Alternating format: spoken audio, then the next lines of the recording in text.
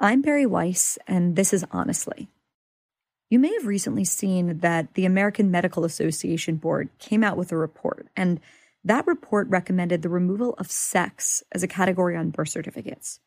And the reason for this, the board said, was that, quote, assigning sex using a binary variable and placing it on the public portion of the birth certificate perpetuates the view that sex is immutable.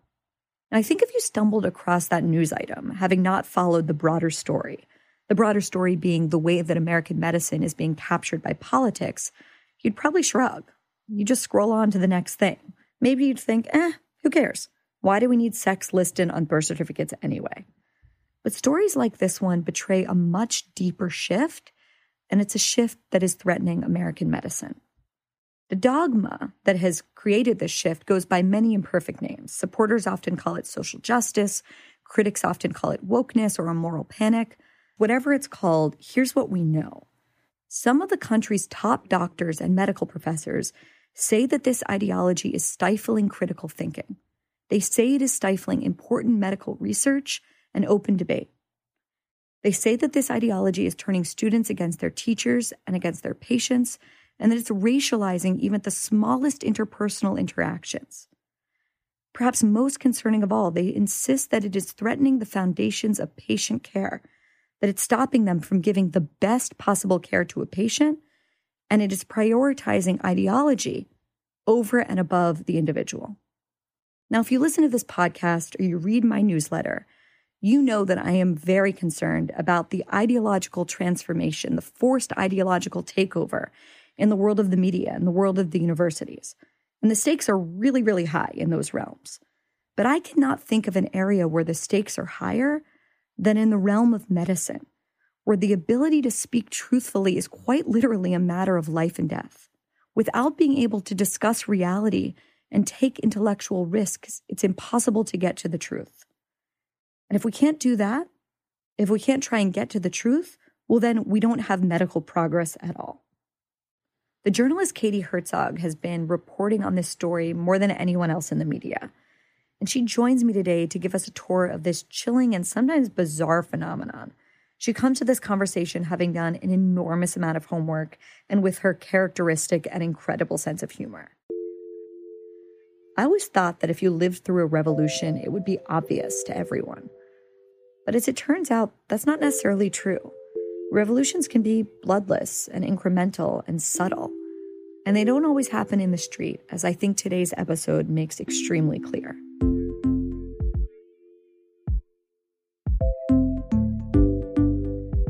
Please stay with us. I'll be back with Katie after this.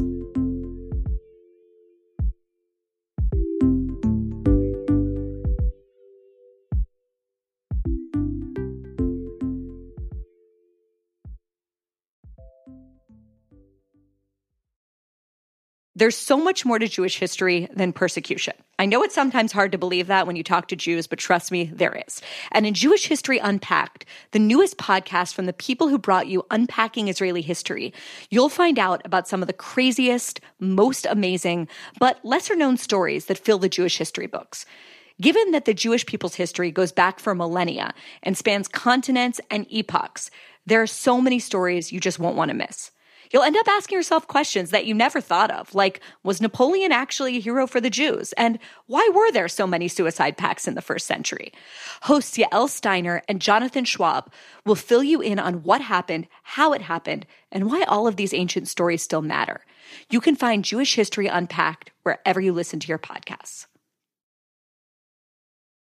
Katie Herzog, I am so glad that you're here with me today. Thanks for having me, Barry. So we've been working for the past few weeks, maybe it's even been a few months, on this series for my Substack on sort of this ideological takeover in the world of American medicine. And I wanted to start off with this audio that was leaked to us from someone inside Yale University. Dr. K's life experiences, education, and training has given her a unique, courageous, and visionary voice. It is a voice of freedom, and is one of the best voices that I ever heard. Will you please help me welcome Dr. K to the Yale Child Study Center? Thanks, Rob. I hope I can live up to that. So can you tell me who is speaking in this leaked audio and who she's speaking to?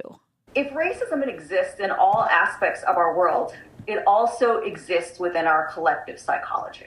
So the woman speaking is named Aruna Khilanani, and she's a New York-based psychoanalyst, and she gave a talk at Yale Medical School's Child Study Center as part of Grand Rounds. Nothing makes me angrier than a white person who tells me to not be angry because they have not seen real anger yet.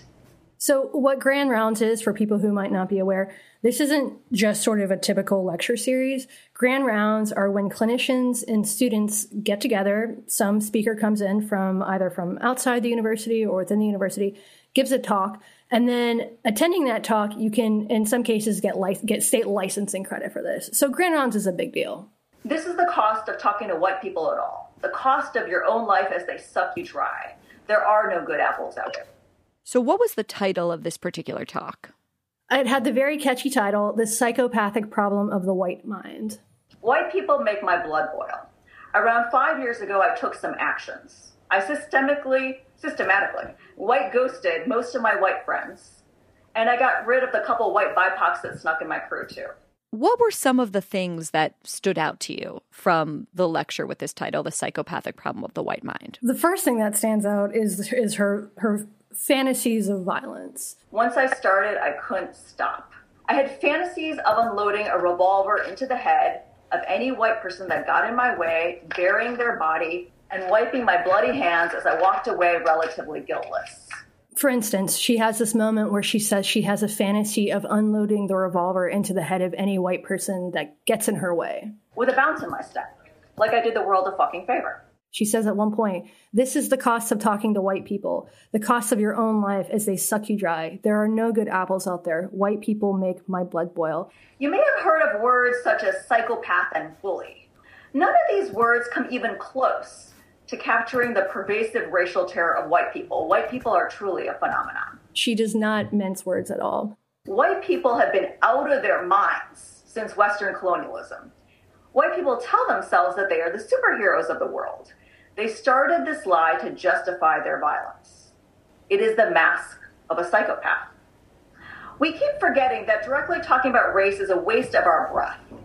We are asking a demented, violent predator who thinks that they're a saint or a superhero to accept responsibility. It ain't gonna happen. They have 5 holes in their brain.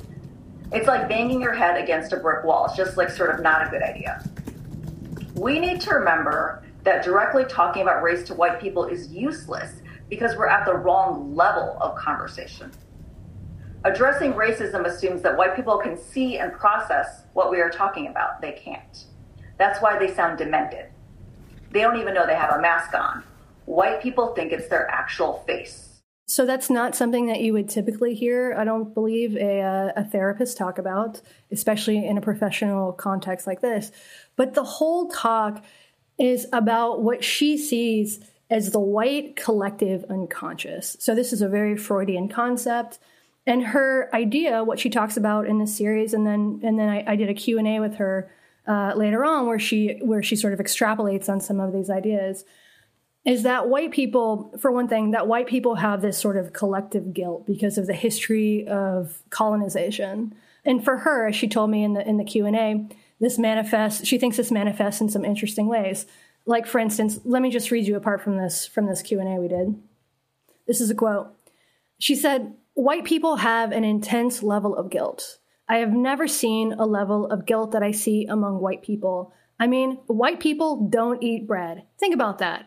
There have been wars all over the world over grains and bread, and only here, white people are depriving themselves." I mean, I certainly know a lot of kind of fake gluten-free people who are just trying to be skinny. But what is she talking about? Well, I brought that up with her. Yes, lots of people claim to have a gluten intolerance, but that's not really what she was talking about. She was talking about white guilt. She thinks that white people do not eat bread because of this historical white guilt over things that our ancestors perhaps may have done.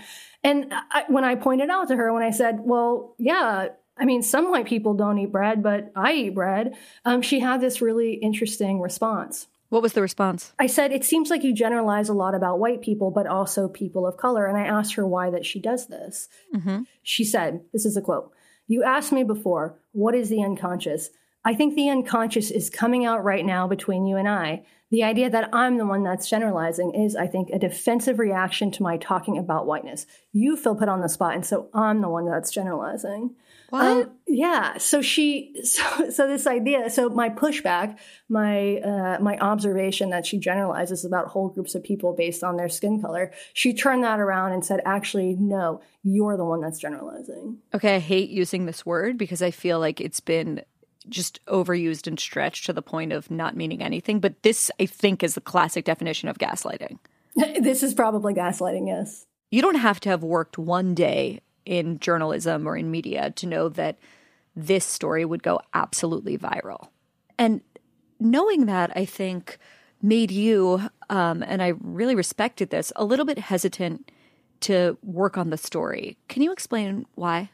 Yeah. So as soon as I heard the audio, I knew that this was just going to be an explosive story. And it did go viral. This was covered by Fox News, everywhere from Fox News to the New York Times. At one point, it was on the homepage of the Daily Mail. Dr. K got inundated with complaints. I suspect that she probably got death threats, although I emailed her recently to check in and she did not respond to me, which I kind of understand. And when you came to me with the story, my concern was that exactly what was going to happen was that she would be, for lack of a better term, canceled. I didn't want to be responsible for making someone's life more difficult, even if it's someone who's talking about murdering white people at Yale Med School. Katie, I get that completely, in part because of my own experiences. I'm wondering if you could tell me a bit about how your own story with public shaming plays a role in this too. Sure. So for me, the story really started in 2017. I was a freelance writer living in Seattle, and I wrote a story for The Stranger, which is Seattle's alt weekly, called The Detransitioners. And it was about exactly what you would expect. It was about people who transition from one sex or gender to the other and then change their mind and they transition back. And the piece was deeply reported. I had trans sensitivity readers. I made sure to include the voices of happily transition people in the piece. I sort of did all of the hedging, made sure to write about right-wing attacks on trans healthcare, really spent half the piece talking about the problems facing trans community, trans populations, thinking that would somehow indemnify me to criticism. Well, it absolutely did not. There was a huge backlash, a huge outcry. A lot of it was online, as you would expect, but it also went offline. So I lost a bunch of friends. I'm a lesbian, so for most of my adulthood, I've sort of lived within the queer community, if such a thing exists, and it kind of doesn't, but that's another story. But I lost a bunch of friends. Yeah, I lost a bunch of friends. People put up flyers around Seattle calling me transphobic. They made stickers calling me transphobic. At one point, someone put up a sticker with a picture of my face calling me a Nazi sympathizer. Oh, my God. And people tried to get me fired. All the time, people would try to get me fired. Mm-hmm. And it really changed my life in a lot of ways. And so I know what it's like. I know what it's like to be the subject of internet vitriol and to get nasty emails and all of that stuff. Someone at one point, someone burned stacks of the paper and sent me video of it. So I've literally, my work has been burned. Not many people can say that now. So that experience gave me a lot of empathy for people who are publicly shamed. And in some cases, that empathy might be misplaced. I have to sort of guard against being, too skeptical of narratives sometimes. So why did you ultimately feel like this was a worthwhile story, knowing that she would get dogpiled on the internet? It really comes down to the setting. Once again, this is not something that was delivered on YouTube. This wasn't something that was some random person's Facebook rant. This lecture was given at Yale Medical School. And even more disturbing to me than the content of her lecture was the response. So after the lecture, there was a brief Q&A. And what you heard was Yale faculty praising this woman. There might have been a couple people saying, oh, this was difficult to hear, but thank you. But for the most part, it was this unequivocal support. It was as though nobody in the audience objected to it or was willing to express their objections. And we know that they objected to it because the audio leaked.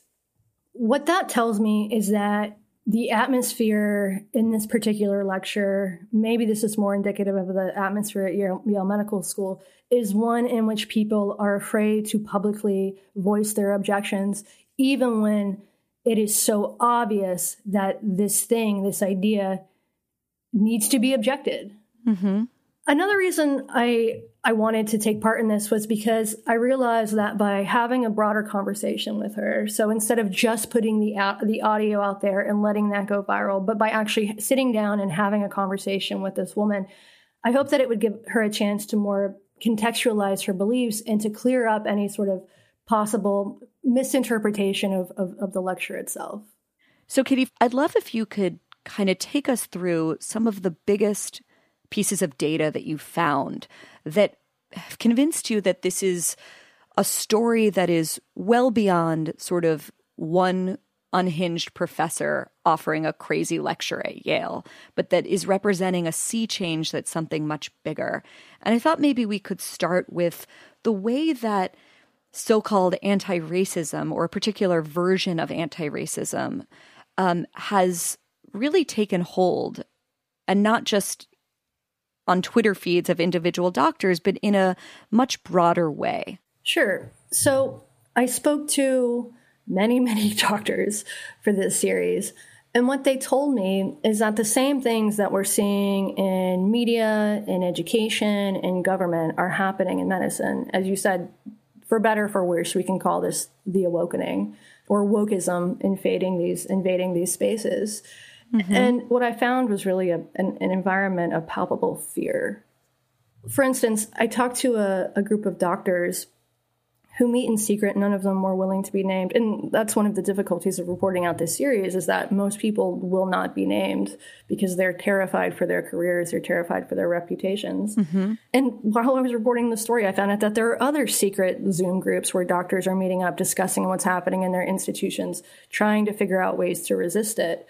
And they're mostly people who see the problems, see these discrepancies in medicine, who are super aware that there are disparities in outcomes based on things like race. Mm-hmm. But what they oppose is the proposed solutions to solve these problems. Katie, just hearing that there is a group of the country's top doctors and medical school teachers meeting in secret because they're unable to openly debate what sort of policies and practices would best help their patients, that to me sounds like something that would happen in the Soviet Union, not something that you would expect in the American medical profession in 2021.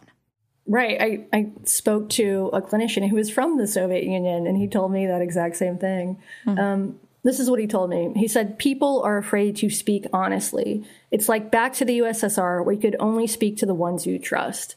So what are the examples they're pointing to that describe themselves as anti-racist, but maybe are something different? Well, some of these are policy proposals. Like, for instance, there was an article in the Boston Review by two clinicians, one of whom is named Michelle Morse. She's a physician at Harvard and at Brigham and Women's. And she's also the chief medical officer for the New York City Department of Health and Mental Hygiene. So this is someone with real power. And what Dr. Morse proposed, along with her co-author in this piece in the Boston Review, was preferentially admitting patients based on their race. And there are obvious problems for this. But there's another problem. So, for instance, what Morse and her co-author wrote about was they started a pilot program at their institution that would automatically refer Black and what they term Latinx, their term, not mine, heart failure patients to their specialty cardiology service. And as one of the doctors I talked to told me, the problem with this is that medicine for decades has been trying to prevent unnecessary procedures, because unnecessary procedures can be very bad for patients. The less time you spend in the hospital, the better. And so regardless of what's the most appropriate strategy for this patient's condition or what their primary care providers say or their own personal preferences, they're proposing that all of these people would get admitted to specialist. And there's the potential for danger in this. Everybody doesn't need to see a specialist. Every condition doesn't require a specialist. And so there's this real irony here where there's this anti-racist proposal, solution to a problem, may actually lead to worse outcomes for patients. Wow. And then there have been many proposals when it comes to vaccine distribution that come from this sort of anti-racist, quote unquote, anti-racist perspective. Like, for instance, in Vermont, the governor, who's ironically or surprisingly a Republican, Phil Scott, he announced in April that any resident over the age of 16 who identifies as Black, Indigenous, or a person of color would be eligible for the vaccine before white people. I don't like, does Rachel Dolezal fit into that category? I'm not sure. I'm not sure, but that does not sound legal to me. It doesn't sound legal to me either. And according to some legal scholars, it's not. The CDC also considered recommending that states prioritize essential workers over the elderly when it comes to vaccine distribution, because elderly people are disproportionately white. Wow. So that one I find particularly egregious because we know that the number one risk factor when it comes to COVID death is age. But there's too many old white people. So the CDC actually considered this. And what was the reaction when the CDC floated that idea? Well, it depends on who you were watching. There was a huge outcry, of course, from the right and both the let's say anti-woke left. And then, of course, some people said that this is anti-racist. And it is. This is sort of the Ibram Kendi anti-racist agenda, which stipulates that every policy is either racist or anti-racist. And also like that the only remedy to racist discrimination in the past is anti-racist discrimination in the present. Right. So those are all examples of things happening sort of on maybe the policy level of major organizations and of sort of the philosophical debate. But one of the things that struck me is the way that these trends are trickled down into like actual doctors treating people in hospitals already. It's not just about floating a provocative idea in a place like the Boston Review. You included this quote in one of your stories from a clinician that I thought was pretty chilling. It's a West Coast doctor, and he's working in the emergency room, and he says this to you. I've heard examples of COVID-19 cases in the emergency department where providers go, I'm not going to treat that white guy. I'm going to treat the person of color instead. Because whatever happened to that white guy, he probably deserves it. I mean, he probably does. I don't know if this white guy in particular did. Because he's an anti-vaxxer, right. Trump supporter, January 6th rioter. Exactly. The thing is, he came into the hospital with his KKK hat on. He was just brandishing the tiki torch on his way into the emergency room. Yeah. So doctors are seeing stuff like this, and some of them, the ones that I talked to, are deeply worried about this. They're also worried because they see the next generation of doctors coming up really embracing this ideology. As one doctor told me, this ideology has racialized every interaction. And doctors are, for instance, I talked to a bunch of doctors who were afraid to criticize residents who are people of color, or in some cases women or some other marginalized identity, because students will complain. And if you're a doctor, you don't want to have complaints on your permanent record. This could actually have an impact on your career. Katie, talk to me about how this policing of language and the self-censorship among doctors and physicians and professors who are supposed to be teaching students. Talk to me about the role that it's played in preventing doctors from giving honest feedback to residents. Right. So some of the doctors that I talked to told me that there's this hypersensitivity among their trainees, and this makes it really difficult for them to give honest feedback. And this is a problem because trainees deserve honest feedback, because patients deserve their clinicians to be as good as possible. But because they're afraid that, in particular, trainees who have some sort of marginalized identity are going to complain, say that, you're criticized for something and go to HR and say this instructor or this doctor is racist, they've stopped giving honest feedback to their trainees. One example that kind of blew my mind was the example you gave of a doctor and maybe several doctors who were reported to the head of their departments because they criticized their residents for being late. Right. It is troubling. You would think that this is something that would be sort of a race neutral issue, but these clinicians are genuinely scared. So that's disturbing to me as a medical patient, this idea that this next generation of doctors won't be getting the feedback that they really need and deserve because their instructors are scared of them. So it's like, rather than the old model where students sort of lived in fear of pleasing their teachers, right, now it's sort of reversed, where the professors are scared of saying something in any way that will microaggress their students. Right. And medicine is historically has been a very hierarchical field for good reason. And of course, that comes with some problems. And there's an attempt right now to sort of dismantle the hierarchy. Speaking of the hierarchy and sort of the old way versus the new, one of the things that leaps out to me in your reporting is this generational divide in the way that the doctors you spoke to understand their role and treat their patients. Maybe a succinct way of putting it is that older clinicians believe that their job is to treat a patient's ailment, to focus on their illness. And a lot of the younger ones, maybe the ones more fresh out of med school, seem to believe that their job is not only to treat their patient's health or worry about their patient's health, but also to address their prejudices. I'm wondering if you could explain that a little further. Sure. So one of the doctors I talked to was a Jewish guy. And he told me a story about some years ago. He had a patient who came to see him, and the patient had a big swastika tattoo on his arm. And the doctor has a name that is recognizably Jewish. And he told me that this patient said his name and repeated it 3 times. So Bagel Lux Goldberger. It was Weiss, actually. And then Weiss at the end, of course. Nice. Yeah, that was it. And so this doctor, of course, he's uncomfortable with this, but he diffused the situation. His response to this was to say, "Does it hurt to get a tattoo? I never learned much about that." And he said the patient sort of chuckled. And he kept seeing this patient who was an actual neo-Nazi. And over time, and this, of course, is not entirely due to the doctor's influence, but over time, the patient stopped doing drugs, he got a job, he got his life together. And the doctor told me that 12 years after this first visit, he was leaving the program. And so he had his last visit with this patient. And the guy, when he came in, he had this really nasty rash on his arm. And the doctor said, let's treat that rash. What's going on? And he told me that this guy, this big, tough neo-Nazi, started crying. And he said, "I knew I was going to see you. I was trying to rub it off." And so this was this doctor's perspective. He's older. He's been practicing for a long time. And his whole ethos as a physician was that you meet patients where they are, you help them as much as you can, and you hope that they are better off for the encounter.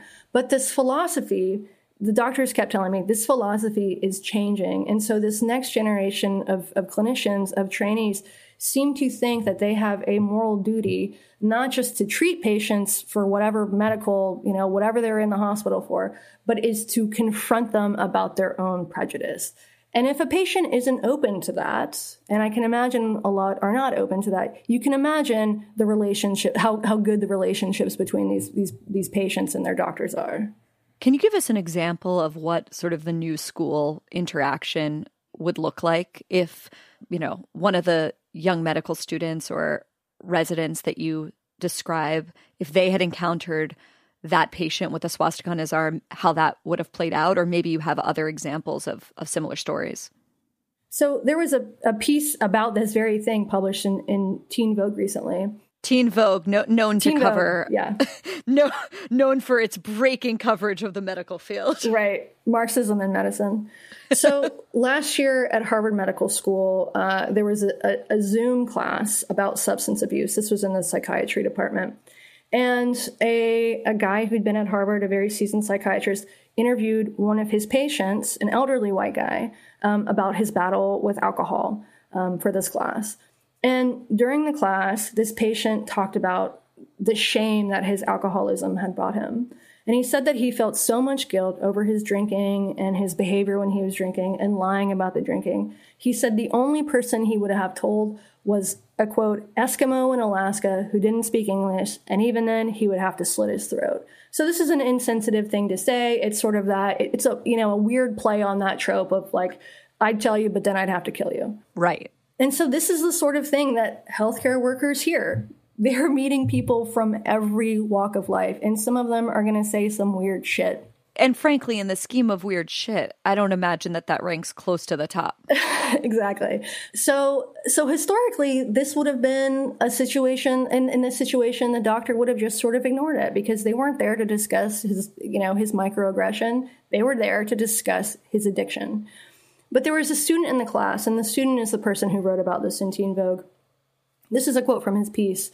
He said, "His words sparked an immediate visceral reaction. I felt my blood pressure rise and anxiety overtake my mind and body. My next reaction was to look at how the rest of my classmates were responding. The blank, remote expression on some of their faces and the silence that followed remains burned into my psyche." It's a little dramatic. And so no one paused in that moment to educate the man about what this student calls his violent and racist language. And so the student was appalled by this, and he complained. And so in response, the medical school organized a session for faculty and for students on, quote, confronting anti-Indigenous racism in the field of medicine.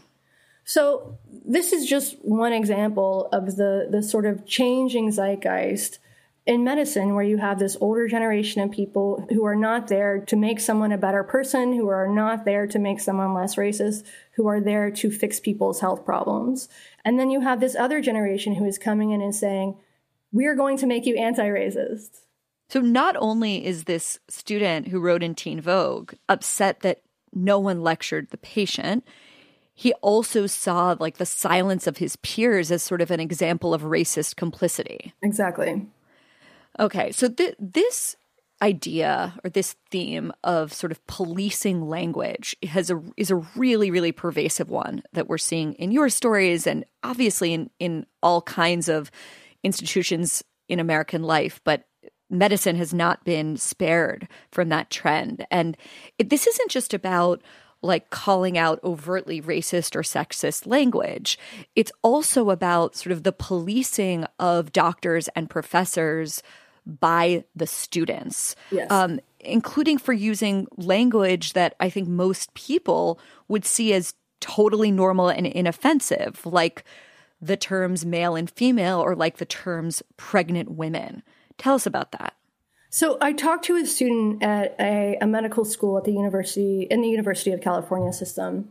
And this was a student who has observed faculty members, her instructors, most of whom are clinicians, doing things like apologizing for using the term, for instance, pregnant women, menopausal women, words like male and female or man and women, because according to students, these terms are cis-normative and reinforce the binary. And so these students, most of last year at this medical school happened online because of COVID.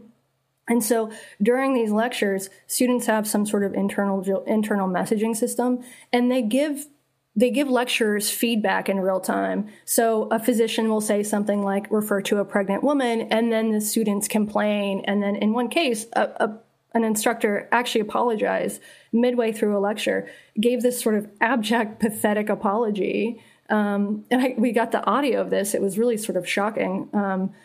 Apologizing for using the term pregnant women. It sounded like he was apologizing for doing like a horrible crime. Right. And the language of the apology is like, I don't want you to think I'm in any way trying to imply anything. And if you can summon some generosity to forgive me, I would really appreciate it. I'm very sorry. It wasn't my intention to offend anyone. The worst thing I can do as a human being is to be offensive. I can think of a few worse things than being there offensive. are things worse than saying the term pregnant women, which is what he was apologizing for. So in the view of his students, acknowledging the idea of biological sex is now considered transphobic. Yes. So it's not just, to be super clear, it's not just the sort of like idea that I certainly encountered in college that, gender is a social construct. Gender is a social construct. You heard that everywhere. But the idea of things being a social construct has moved beyond gender to the very idea of sex, which is, from what I understand, Katie, you know a lot more about this subject than me at this point, a unequivocal biological reality. I mean, from my experience, yes, one would think. But yeah, there's this, and this isn't happening everywhere. In one case, an instructor at this school delivered a lecture and said, sex is a social construct. So to me, it's not just the denial of this biological reality. It's also in this weird, almost fundamentalist denial of human beings as mammals. Mm-hmm. Like every animal in the world is comprised of male and female, except human animals. Right. Although I did see recently on Twitter, someone was complaining about assigning genders to our pet dogs. So what? I guess that's next. Maybe it's coming for vet school next.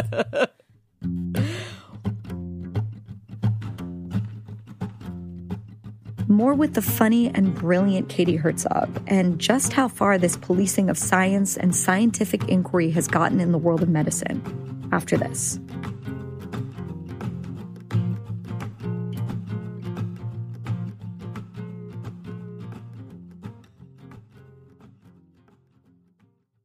You're about to hear a preview of The Jordan Harbinger Show, where we expose how patent trolls shake down innocent victims using legal loopholes and abuse of the system.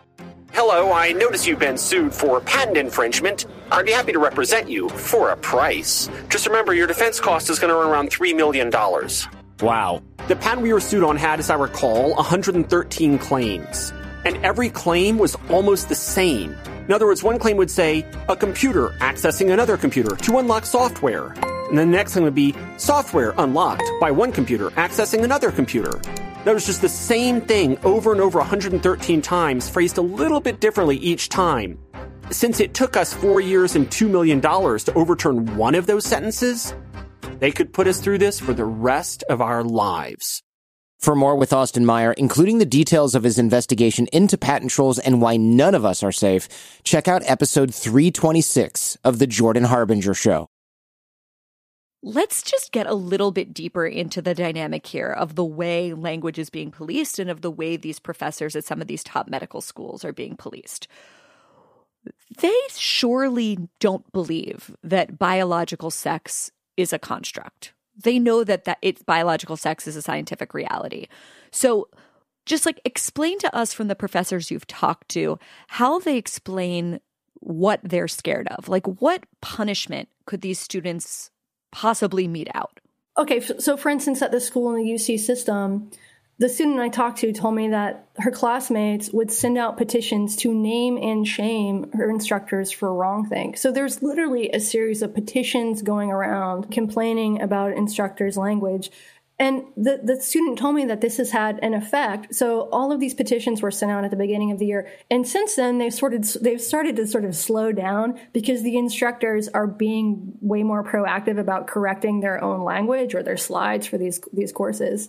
As the student I talked to told me, she said, at first, compliance is demanded from the outside, and eventually the instructors become trained to police their own language proactively. So at one point in the semester, a faculty member in this program sent out a preemptive email warning the students about all of these pre-recorded lectures that included, cis-normative language. And that included the term premenopausal women. So in the future, the professor said this would be updated to premenopausal people. So listen, obviously, some of these things just feel so absurd that it's just really easy to dunk on them and poke fun at them. But it's also, as you found, quite dangerous, both for medical students who are learning about diseases and the way they present differently in men and women, and also for patients, including perhaps most significantly transgender patients.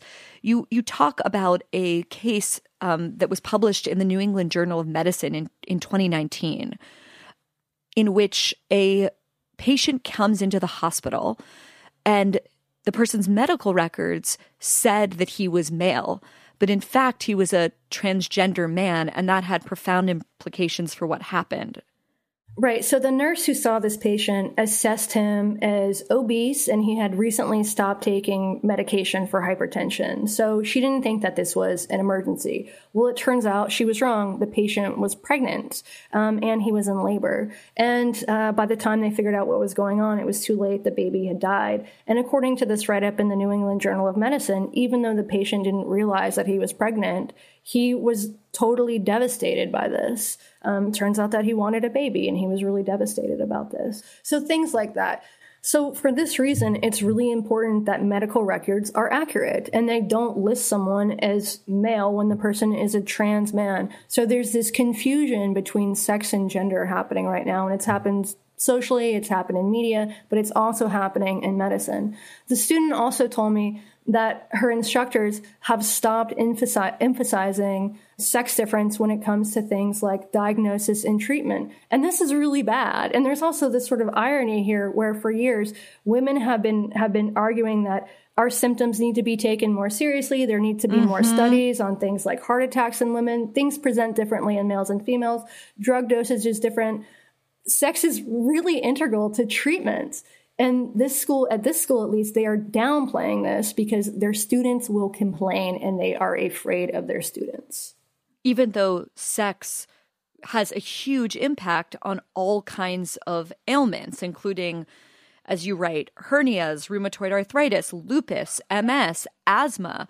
You know, there's different ranges in men and women for kidney function. They have totally different symptoms during heart attacks. Yes. If I walked into an emergency room complaining of dizziness and fatigue, I would want my doctor to understand that that might mean that I'm having a heart attack, a condition that presents itself really differently in women with those symptoms than in men who complain of chest pain.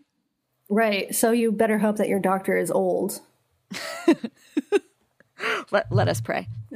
One other aspect to me that was really, really troubling here and is sort of very much something that I think we both have seen in the world of journalism and is terrible when you see it there, but is much scarier when you think of the life and death consequences that it has in the world of medicine. And that's the idea that certain ideas in certain research areas are just untouchable. And if they are not excluded from medical journals, oftentimes if they find a way to get smuggled in, are met with unbelievable outrage. And I wondered if you could talk to us a little bit about the story of Lisa Littman, which to me was sort of a watershed moment when it comes to self-censorship and cowardice in the world of medical research. Sure. So in 2014, Lisa Littman began to notice something a lot of people have begun to notice, which was this sudden uptick in the number of teenagers, particularly adolescent females, who are coming out in her community as transgender. And so this is something that historically has been very rare. And as a lot of your listeners probably know, that's not so true anymore. And so Lisa Littman observed this, and she decided to do what scientists do. She decided to study it. She wanted to know what was going on, why the sudden spike of natal females coming out as trans, and not just in her community, all over the U.S. And so she studied it. She surveyed about 250 parents whose adolescent children had suddenly announced they were transgender, who had never before exhibited the symptoms of gender dysphoria, which until recently was sort of the precursor to coming out as trans and seeking medical attention. And Littman published her results in a paper in the journal PLOS One in 2018. And she coined the term rapid onset gender dysphoria to describe this particular population. And what she posited was that this sudden uptick might in part be due to not just, the better social conditions for people to come out, but also that it might be a sort of social contagion.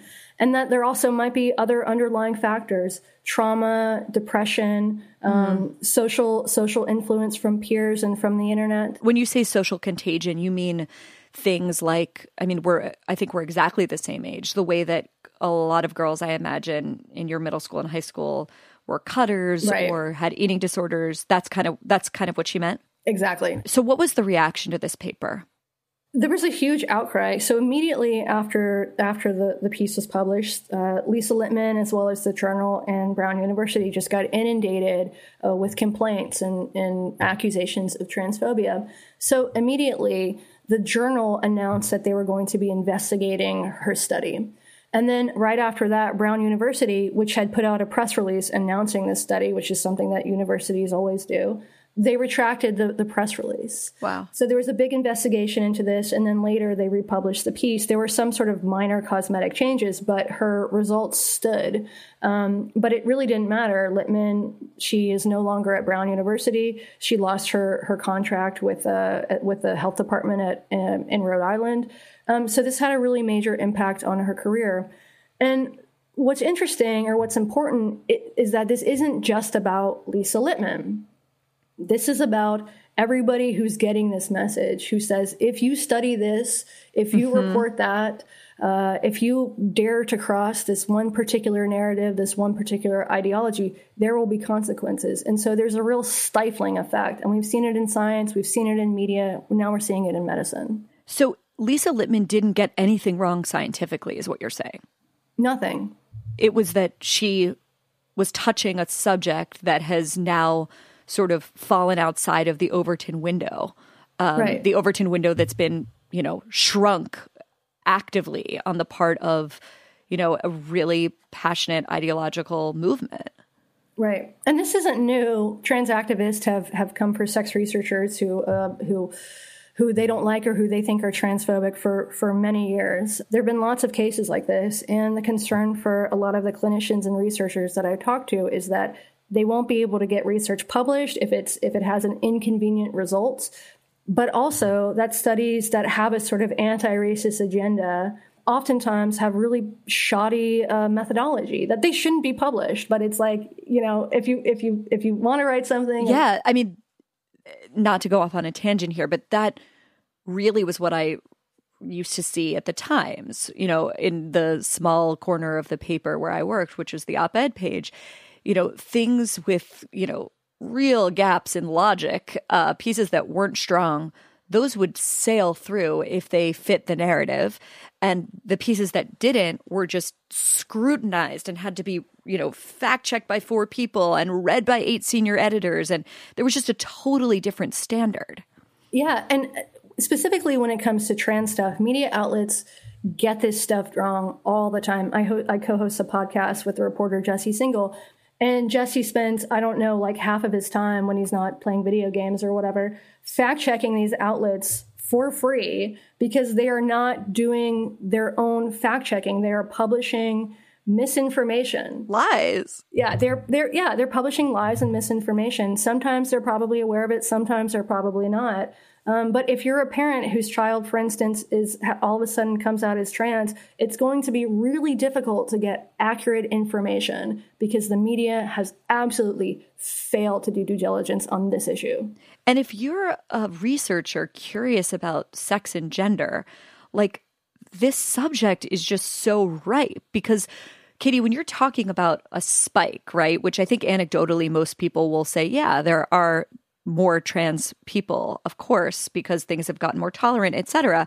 That's true. But if you look at the last decade or so, the number of youth seeking treatment for gender dysphoria has spiked by over 1,000% in this country. In the UK, it's jumped by 4,000%. The largest youth gender clinic in LA, where I live, saw 1,000 patients in 2019, and the same clinic in 2009 saw something like 80, all facts that I learned from your reporting. In other words, those numbers just seem so enormous that the idea of, greater social tolerance might not be a sufficient enough explanation for them.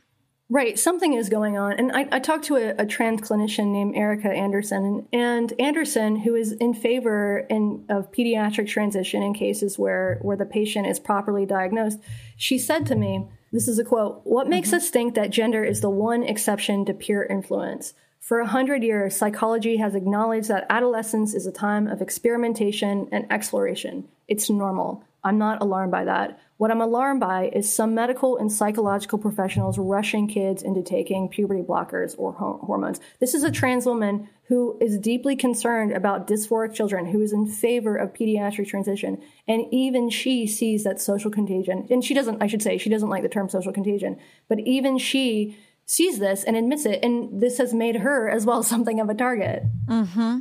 And I mean, it's also just so simple. It's like whatever it is that's going on here, it seems worth looking into, and it seems worth studying with the tools of scientific research that we've developed to see what they would reveal. But as you've well documented, people are just way too scared to go near it. And they should be too scared to go near it. I don't recommend it. There are real consequences to this. You will get smeared as transphobic. You will get smeared as a bigot if you question the narrative. And that, I don't want to sound like a conspiracy theorist, but it's true. But part of me thinks that the tide is maybe starting to turn. Maybe you'll dash my optimistic feelings about this. But, when I see that a book like Abigail Shrier's is like number 7 on all of Amazon, at least it reveals to me that people are curious about the topic and curious about hearing other perspectives on the story. But maybe I'm being naive. No, I think you're right. I think there's a real market for information that you're not going to get from the New York Times and the success of Abigail Shrier's book, despite the many attempts to cancel it, as well as a few other books that have come out this year on this issue, I think is heartening. There's also, like when I wrote my piece in 2017, it was hard to find detransitioners.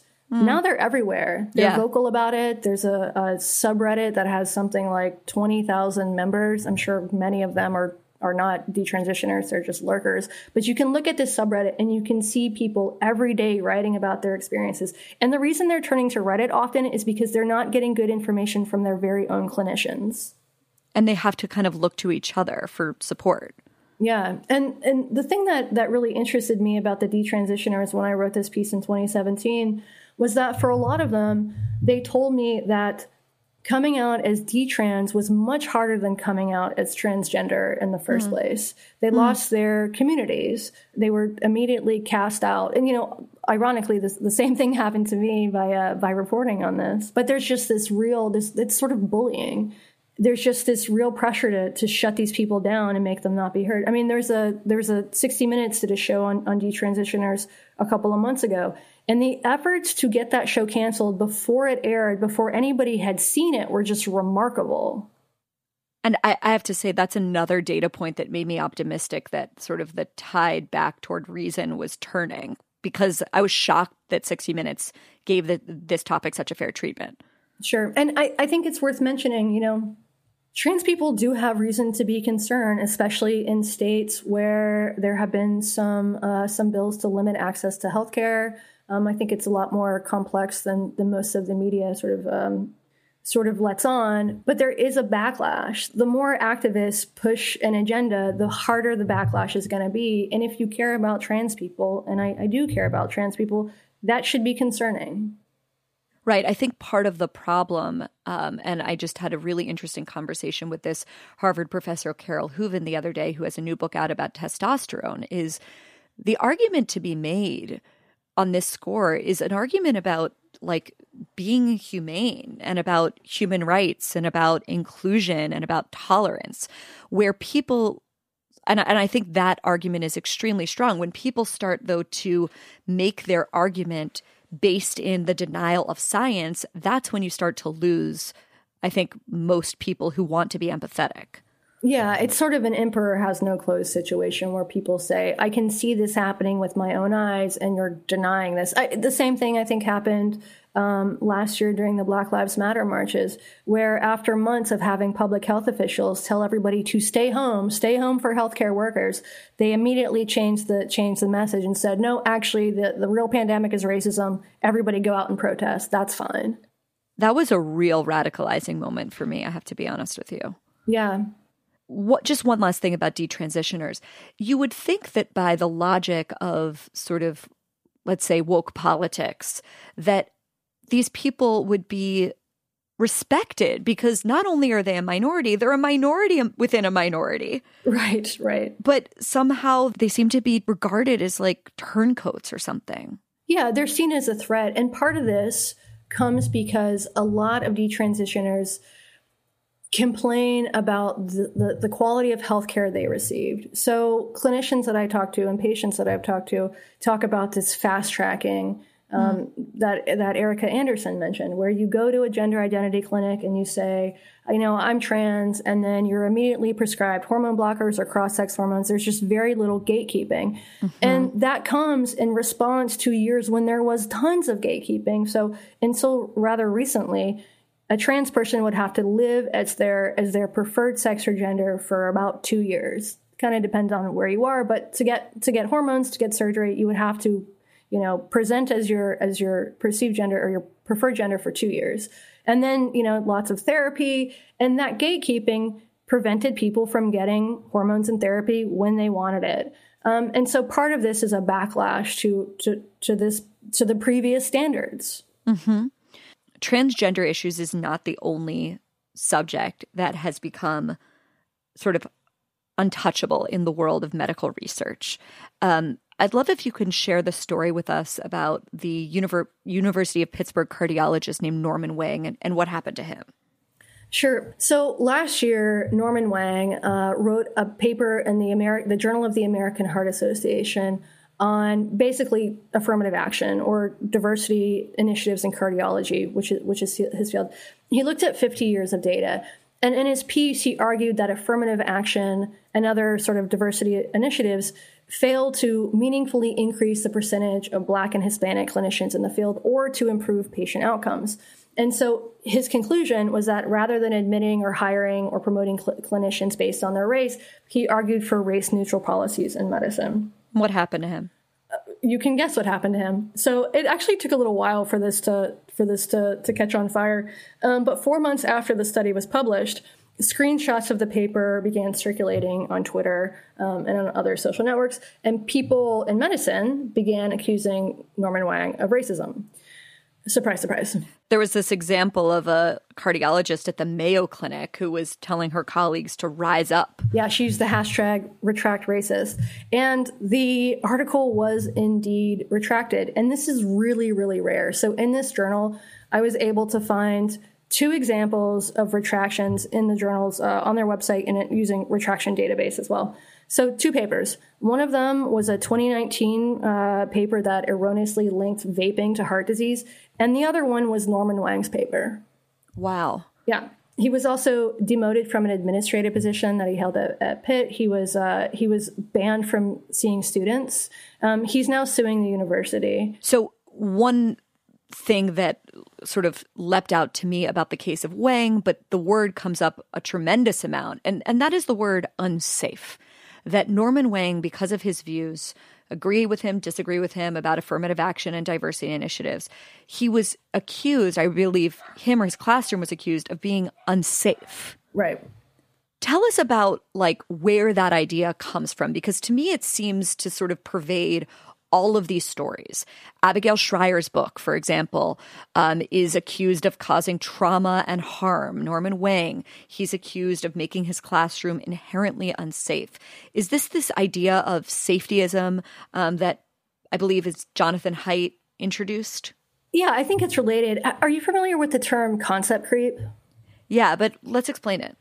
So concept creep and a related term, mission creep, almost describe the same thing. So the idea is that you have, when it comes to the idea of harm, that this expands from the original definition of what harm would be. So maybe physical harm, and then bullying is included in this, and then saying nasty things on Twitter, and then ideas themselves.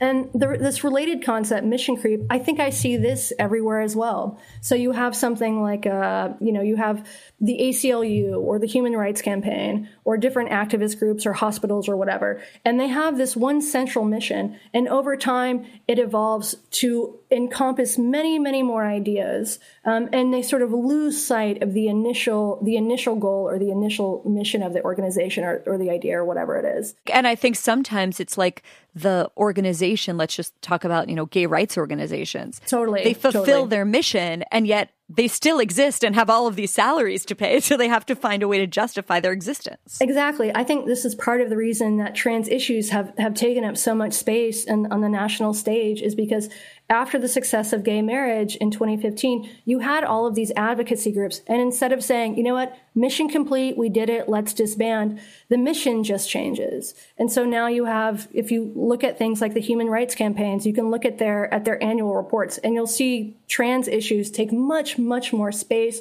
They're basically trans rights organizations at this point, because gay rights have, for the most part, have frankly been solved. Mm-hmm. Katie, the people that are sort of the true believers, the people that are pushing for these pretty radical changes, they have like one sort of foundational claim, which is that there is structural or systemic racism in the world of medicine. Let's take that argument seriously. What are the examples of there being systemic or structural racism in medicine? Sure. So one of the examples is that, and this one is often repeated, is that Black women or Black parents perhaps it depends on where you are, but they're around 2 to 3 times more likely to die in childbirth than white women. And this discrepancy persists even when you control for factors like income and education. And those are the things that often make these racial disparities disappear. So something is going on here that is making more Black women than white women die in childbirth. Right. And you write about several examples that I think are compelling in the pieces that you've written for my newsletter. One of them that I remember really clearly is that you spoke with an obstetrician, and she talked about this calculator that OBGYNs have used for decades. And the calculator is used to sort of assess whether a patient is likely to have a successful vaginal delivery after they've had a C-section. And the calculator used all of these factors. It used the age of the patient, the weight of the patient, all of this relevant medical information. And it also, though, included the race of the patient. And what they found over the years is that if the patient was Black, the calculator would say that they were less likely to have a successful vaginal delivery on the second child. Right. And that in turn meant that doctors were more likely to counsel their Black patients to get C-sections, which is a major surgery that they might not actually need. And what became clear is that there was no reason for race to be a factor at all in the calculator, which is why the calculator was finally changed this year. The reason that I point to this example is that I think it really drives home the systemic part of some of these disparities, the thing that is kind of like baked into the very system itself. Exactly. There have also been big differences in research funding for various diseases. So if you think about a disease like cystic fibrosis, which affects mostly white people, lots more funding for that than a disease like sickle cell, which affects mostly Black people. And this is despite the fact that 4 times as many people in this country have sickle cell than have cystic fibrosis. Right. There are certainly, disparities in medicine and medical outcomes. My wife is a nurse.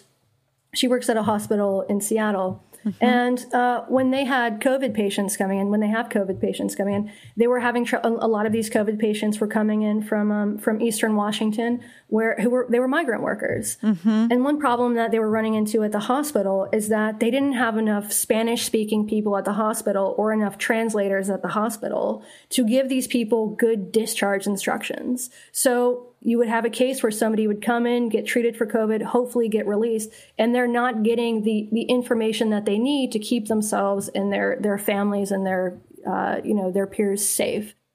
That's a really good example of a complicated case. Could there be systemic racism at play?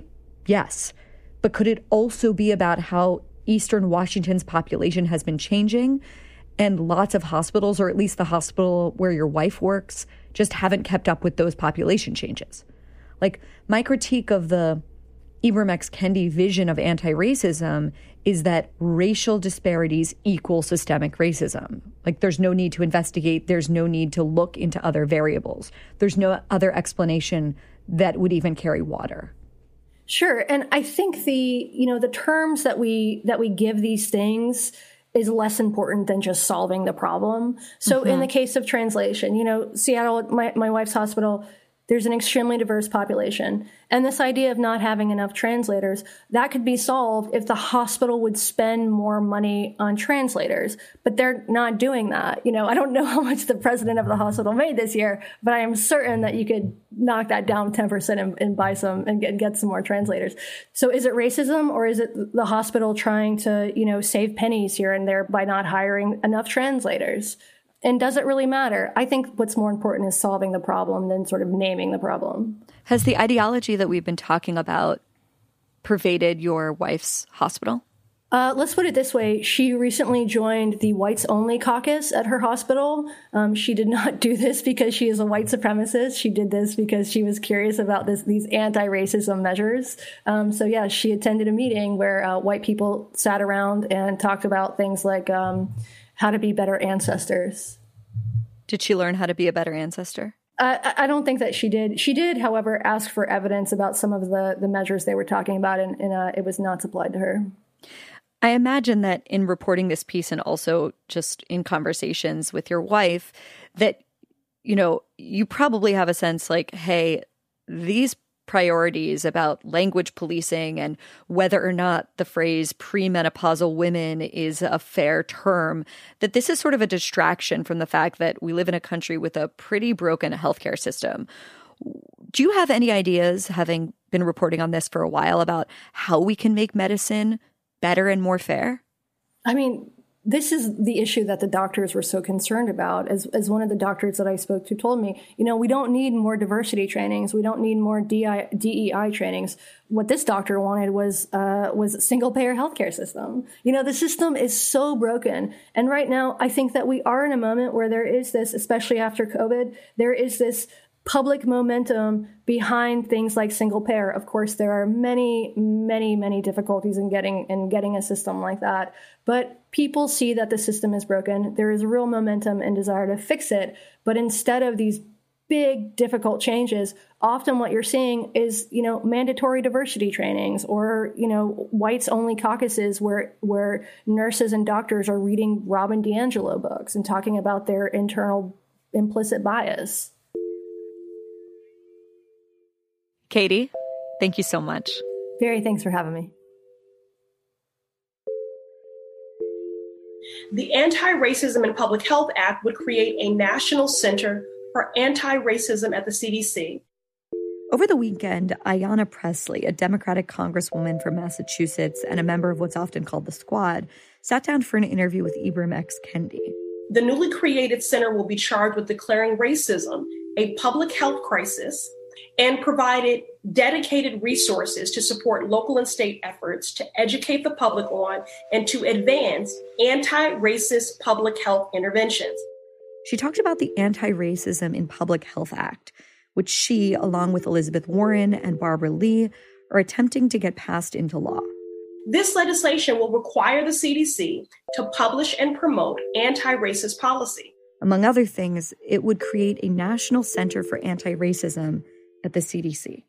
We'll finally have a robust, multidisciplinary, and race-conscious approach that acknowledges decisions on social determinants of health. Thanks for listening. You can hear more reporting from Katie and more of her riffs with journalist Jesse Singal on their podcast. It's called Blocked and Reported, and I cannot recommend it strongly enough. If you've got a tip or you just want to say hi, find us at honestlypod.com. And if you're one of the brave souls still on Twitter, follow us at The Honestly Pod. We appreciate you spreading the word about this podcast. We'll be back soon.